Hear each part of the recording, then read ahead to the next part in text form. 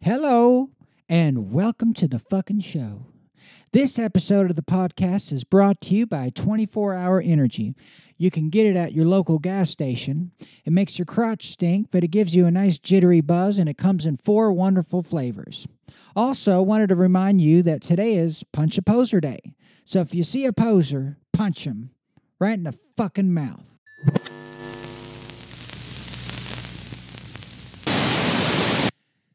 Okay, we have a special guest today.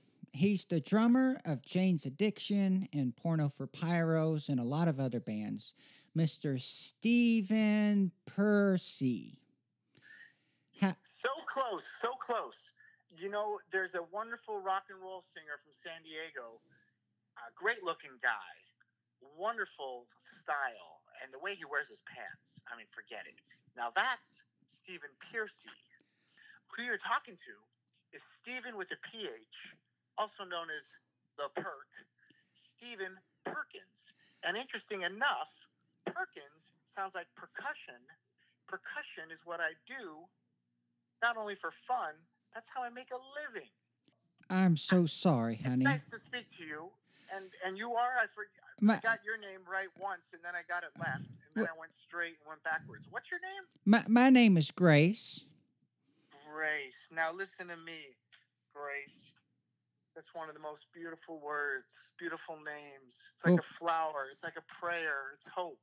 Well, God bless you so much. It's a pleasure. It's so wonderful to have you on my show. But anyway, I think the first question I have for you is how much butt fucking goes on your tour on average? Well, we try to keep it at a negative number. You know, anything below 0, I think, is the goal.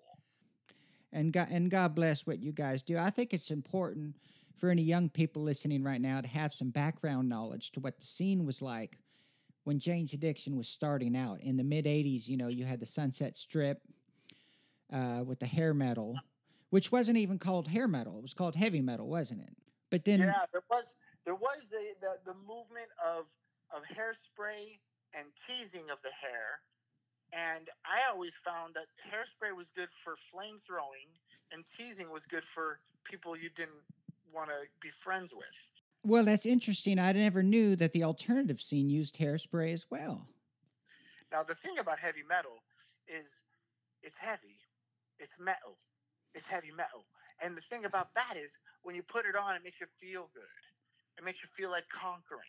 It makes you feel like doing the right thing and not the wrong thing. You know, I would leave a punk rock show, and as I would walk out, I might kick a flower pot over and make a big mess. But when you leave a heavy metal show, you're hand in hand with your girlfriend, and you go home and make babies. So heavy metal, even though it was aggressive and mean, I think it was a great baby-making type of music. That's interesting you'd say that because, you know, they always talked about the fun aspect of it. And speaking of heavy, I noticed on the Sunset Strip, they let all the hot girls come in. They keep the fatties outside. But you guys in the alternative scene would actually let fat people come to your shows. This is something we would agree on between all band members. Color, weight, size had nothing to do with what we wanted in the room. We wanted a room full of eclectic people, no matter what they ate, drank, slept, or thought of. It wouldn't have been better if you kept the fat people outside because they take up room and they're sweaty. That's true. If you have a room full of obese people and the capacity is 900, can you really fit 900 obese people in there? That's the question for the fire department and the fire marshal. Now, these are big discussions we have with our manager, our agent, our publicist. We want to sell as many tickets as possible, yes, but we also want to have a safe concert, a concert where people can move around and have a little elbow room and get through the doorway, so to speak. So there was those big discussions, but we never put any disclaimer on the ticket or the flyer. And we also were very welcome to anybody that might have gone through a change and maybe a medical issue made them put weight on, or vice versa. They were very large people, and then a medical issue made them lose weight. And so they're all welcome. And the lyrics sometimes would coincide with our fans, and we'd hear fans singing words proudly and loudly, wondering why they were relating to these words, and then you took a look at the body and you said, "Yes, I see the reason why these words ring a bell with these people." Well, maybe if you avoided downtown, you perhaps could have gotten a nicer dressing room with some Evian water, maybe some champagne or those cranberry pistachio crackers. But downtown, you get stuck in a room with a bunch of freaks. They wear weird clothes. They're on drugs. You got Mike Watt farting in the corner. There's no glamour. And there's regular people, too. Regular people. Now, this is the question I've always tried to figure out. I eat my fiber. I exercise quite often. And the goal is to be regular. And the goal is to keep the body regular and keep it moving, keep the bowel movements as many as possible through the day and night if you can get out of bed. And these are the type of things that keep people regular. Now, normal is quite different. Honey, I'm sorry. I'm getting a phone call. Some lady keeps calling me. She's looking for my granddaughter, Emma. Can you hold on a minute? All right, Granny Grace. I'll be holding. Yes. You want to speak with Emma? Yes, please. Now, who is this? PackNet. From what? PackNet on the laboratory. PackNet? PathNet. Path nuts. Net. Nuts. I'm calling from a doctor's office. Oh, are you the one that, are you calling about the results from the HIV test that my grandson took? No, I'm calling. He's been sleeping with them whores. Okay, ma'am, I'm sorry. I don't want to hear that information. I need to speak to Emma. Well, I know, but I need to talk to a doctor about it because he wasn't using a condom. Okay, then you need to talk to his doctor. Well, I washed his dick out in the sink. Okay, See? ma'am.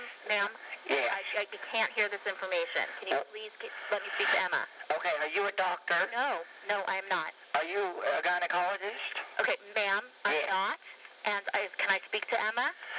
Well, hold on a minute. What's your name? I told you my name. Well, you don't have to be rude to me. Okay, ma'am.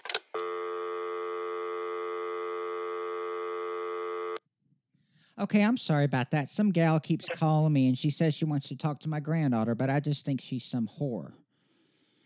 Well, the granddaughter or the friend calling? The lady calling, she wants to fuck my grandson. I think she wants to fuck my granddaughter, too. Well, there's a problem with that because for unknown carnal knowledge, based on the feeling that it's bad. But is it? No. When you do it for making babies, now that's bad. But when you do it for pleasure, come on, what's bad about that? It's a way to heal your hips. If your hips don't feel so lubricated, if they don't move as much as they should have because you're not listening to the right Jackson 5 record, you got to do something about it. So I wouldn't let that lady call your grandparents, granddaughters, or grandsisters. I would just let them figure it out themselves, but also be aware that it's not a bad thing to love people. Well, that's an interesting concept. I'll have to look into that. Now, I have a question. What kind of music were you into starting out when you started playing? As a drummer, I always wanted to be a jazz drummer. These jazz drummers, they would smoke these, I guess you can call it the devil's lettuce. They were doing drugs. Wacky tobacco? Yes, like Buddy Rich. And there was something exciting about the music. I didn't think the drugs really opened the door to the music, but it was interesting to know that these cats were doing all that. But what I loved about the jazz musicians, they all sounded different from each other. Now, someone who doesn't appreciate jazz might think it all sounds the same. But as a jazz lover, I was able to feel different by listening to Dizzy Gillespie or John Coltrane, or putting on a Buddy Rich record, one of the great drummers of all time, or Gene Krupa, one of the most fantastic tribal drummers, and take these experiences and put it right into my own music. And there was something fierce, ferocious, urgent, and deliberate about jazz musicians. But if you ever notice, some of the great drummers from the early rock and roll days, John Bonham, Bill Ward from Black Sabbath, Charlie from the Stones, Ringo from the Beatles, That's Ginger right. from Cream. And so I think that the greatest thing for me is to find music that has the hybrid of everyone in the band is listening to different types of music, they dress differently, and maybe they don't belong together, but that's what makes the music so great. So I'm not sure if that answered your question. Well, no, it Grandma? did. I mean, speaking of John Bonham, I mean, all the guys in Zeppelin, John, Paul, and Jones, they were all into jazz. Yes, John, Paul, and Jones, all three of them were quite eclectic musicians. And then they would use session guys to do the vocals and guitar parts, people we never heard of. But that's another story. That's a whole nother phone call. Oh, speaking of phone calls, I'm getting a phone call right now. Can you hold on? I'm so sorry. I'm going to grab my forehead and put it on the table and hold it. Okay. And I'll wait for you to come back. Okay. Hello. How are you? My name is with the business listing department. I am trying to reach the owner concerning your business listing on Google.com. Am I speaking with the owner? Yes. How are you doing today? Well, my arm hurts. Your arm hurts. I'm sorry to hear that. Well, we're calling about your business listing on the internet on Google.com. Yes, you guys have called before and I told you what we do. What do you do? We make dildos. All right, and so how's that working for you? Well, it's doing great. Business is Really? booming, Have you- and this is the third time you called. So why don't you Well, just list it on the Google? Because we don't list it on the Google for free, the same way that you stick Googles up people's ass for a profit. We don't do that for free. Then why are you calling? Because we want to stick a dildo up your ass. Well, why don't you stick it up your mother's ass and stop calling my business?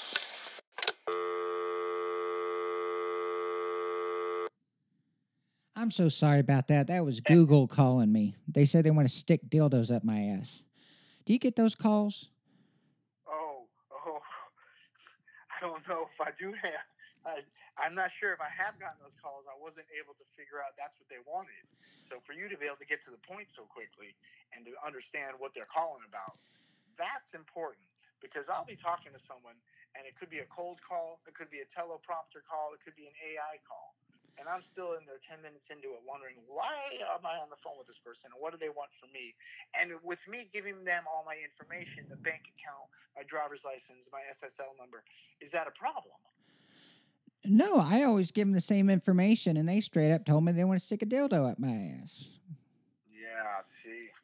That's something I think if you would forward my number to them, and I can figure this out with them and get to the bottom of it, so to speak.